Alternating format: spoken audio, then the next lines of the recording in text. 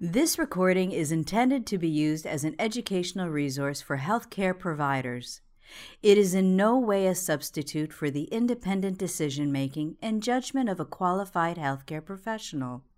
It should not be used to make a diagnosis or to overrule the advice of a qualified healthcare provider, nor should it be used to provide advice for emergency medical treatment. Introduction to Pediatric Chest Radiography by Dr. George Taylor. Hello, my name is George Taylor. I'm from the Department of Radiology at Boston Children's Hospital, and today I wanted to talk about an introduction to the interpretation of the pediatric chest X-ray with a special focus on how children are different than adults and trying a systematic approach to the evaluation of the pediatric chest. Now, why are kids so different than adults? Well, besides the tremendous size differences that happen with maturation, there is also a tremendous change in the body of the child, and those developmental changes are reflected on the pediatric chest X-ray. For example, a normal 2-month-old would have a relatively large thymus in proportion to the chest, and it can take almost half of the hemithorax and still be normal. On the other hand, by 7 months of age, the thymus has become much smaller in proportion to the chest X-ray, and by 16 years of age, you can hardly see the normal thymus. And so if you have a 16-year-old with a large anterior mediastinal mass, such as the X-ray on the screen, in a child who has neurofibromatosis, this would be highly abnormal at that age and not quite as abnormal in a 2-month-old. So let's start with a systematic approach to the chest X-ray.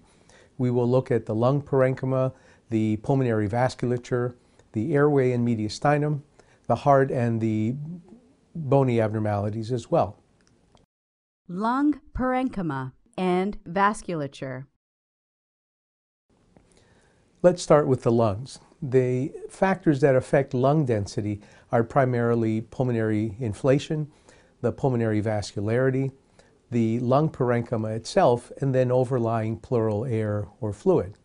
Here is a 14-month-old who presents with cough and wheezing, and the initial frontal chest X-ray shows diffuse hazy opacification of both lungs that may mimic an overwhelming pneumonia. But you'll notice that there are only 7 posterior ribs of inflation. A radiograph obtained 2 minutes later shows a marked improvement in the opacification of both lungs. And so you can see that pulmonary hypoinflation can markedly change how the lungs look, especially in a younger baby. Here, a 2-year-old who presents with new onset stridor, we can see an asymmetry in the density of the lungs, with the left hemithorax looking much more lucent than the right side. And if you notice also, the size of the pulmonary vessels is very different on the left side, lower, compared to the normal right side.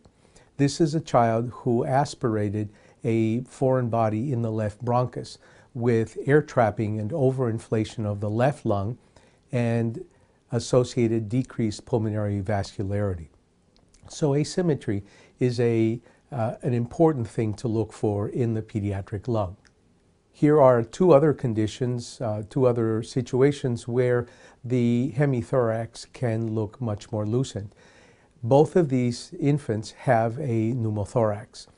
The infant on the left side of the screen has a medial and anterior pneumothorax, and the infant on the right side of the screen has primarily a medial pneumothorax.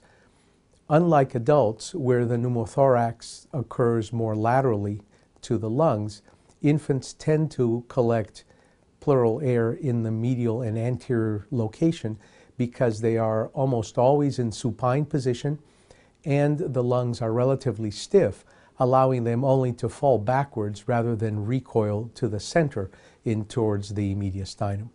Now, focal parenchymal abnormalities are also very important in pediatrics. This 7-year-old presenting with cough and fever has a retrocardiac density that is also seen overlying the spine.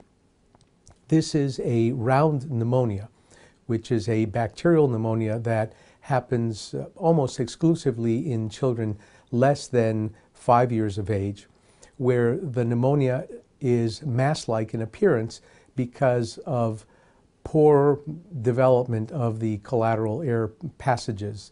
And so the pneumonia can look very much like a mass, unlike that in adults. Here, another child who presents with cough and fever and has a right-sided pneumonia. We can see that the lung density is markedly different on the right side compared to the left. In this situation, we see that the lung can only be seen in the medial aspect of the right hemithorax, and pleural fluid is accounting for the density lateral to the chest.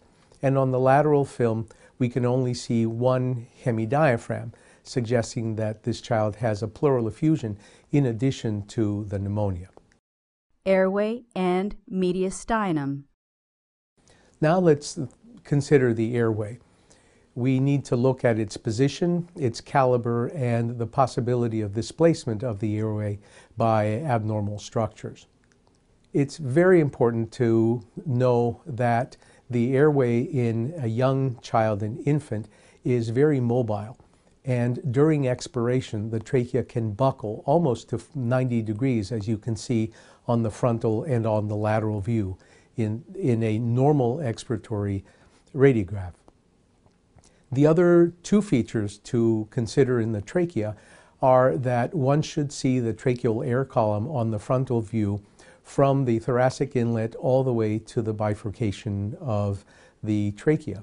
And on the lateral, the course of the trachea should be a nice gentle posterior curve that mimics the vertebral bodies of the thorax. Here is a child where these features are not present. This 2-year-old presents with new onset wheezing, and immediately we see that the mediastinum is much too wide for a 2-year-old. If you remember the first images that we showed, the thymus in a normal child at this age should be much, much smaller. So this is a wide mediastinum that is abnormal. The second feature is that we cannot see the air column of the trachea on the frontal film all the way to the bronchi. We lose it in the mid portion of the chest. On the lateral view, we can see that the trachea not only is markedly narrowed at the thoracic inlet, but it is also anteriorly displaced by a posterior structure. So in this situation, we have to think about things that live normally behind the trachea, and these would be the esophagus and or lymph nodes. So because this happened so acutely, we're concerned about a ingested foreign body with an abscess. So we did an upper GI and barium swallow, showing that this child had ingested a sharp plastic foreign body that had caused perforation of the esophagus and a periesophageal abscess that was anteriorly displacing and compressing the trachea.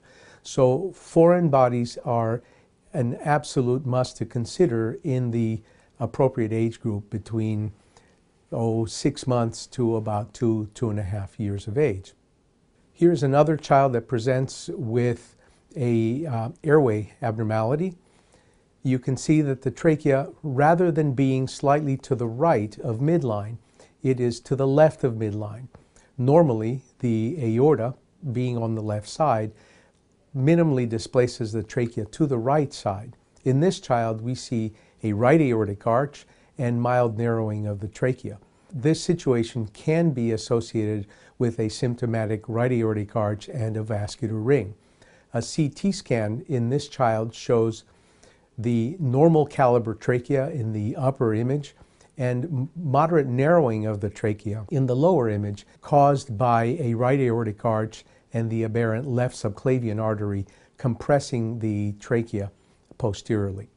The other part of the mediastinum that is very important to evaluate in children is the thymus and the possibility of adenopathy. As we've seen before, the thymus can vary dramatically in size with age, and adenopathy in children is much more commonly caused by inflammatory or infectious causes than in adults.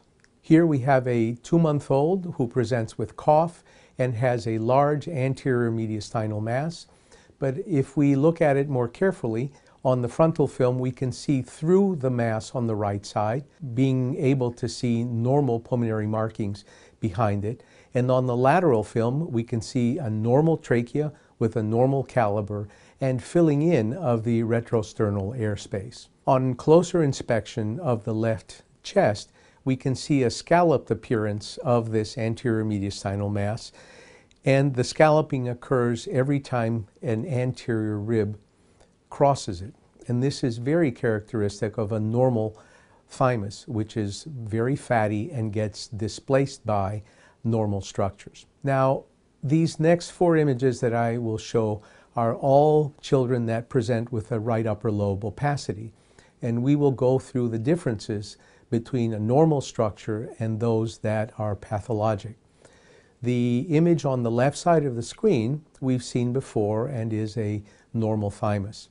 The features of it are that we can see a nice sharp inferior border with no atelectasis of the lung inferior to it or behind it. We can see through it and see normal pulmonary structures behind it. And if you notice the trachea, it is not displaced or compressed by this normal thymus. On the other hand, on the right side, we have a much denser mass that is adjacent to the minor fissure of the right lung. We can see a very sharp border, and we cannot see any lung markings behind it, and the trachea is slightly displaced towards this child.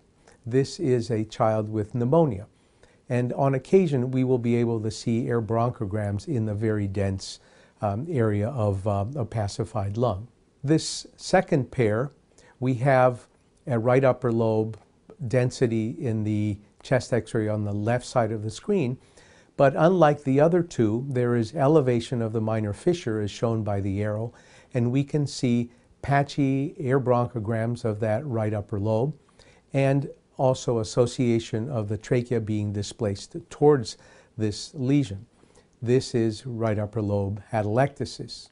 And the final case, we see a nodular density in the right upper lobe with displacement of the trachea away from the mass and a relatively dense appearing mass. This child has a neuroblastoma. So I've shown 4 different right upper lobe lesions that have different characteristics that can help us distinguish one from the other. Heart. Now let's look at the heart. We often talk about a normal cardiothymic silhouette in children rather than a cardiac silhouette because the thymus can be so large that it will encompass the heart and go all the way down to the diaphragms. So the shadow of the heart, especially in young children, is composed of both the heart and the thymus. It is very difficult in young children to determine specific chamber enlargement because the heart is relatively large in proportion to the surrounding chest. And finally, we have a normal double atrial shadow is a normal finding rather than an abnormal finding in adults. Here we have a 5-year-old girl who presents with cough and has a prominent left atrial shadow shown by the arrows. This is a totally normal finding in comparison to adults where the prominence of the left atrial shadow can be a pathologic finding. Bony abnormalities. Finally, a look at the skeletal system is very important when looking at a chest X-ray, especially for looking at fractures, for erosions, and absence of normal bony structures.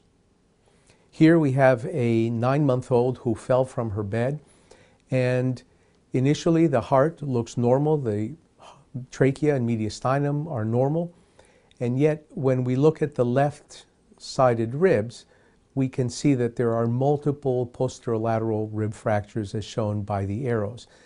Posterior and lateral rib fractures in infants below 6 months of age are very concerning for non-accidental trauma.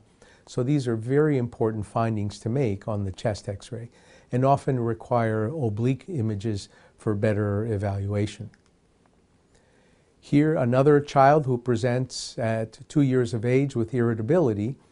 We see what appears to be initially a normal chest X-ray, but if we pay more attention to the right 11th rib, we see that the rib density is mottled and irregular and different from the other ribs.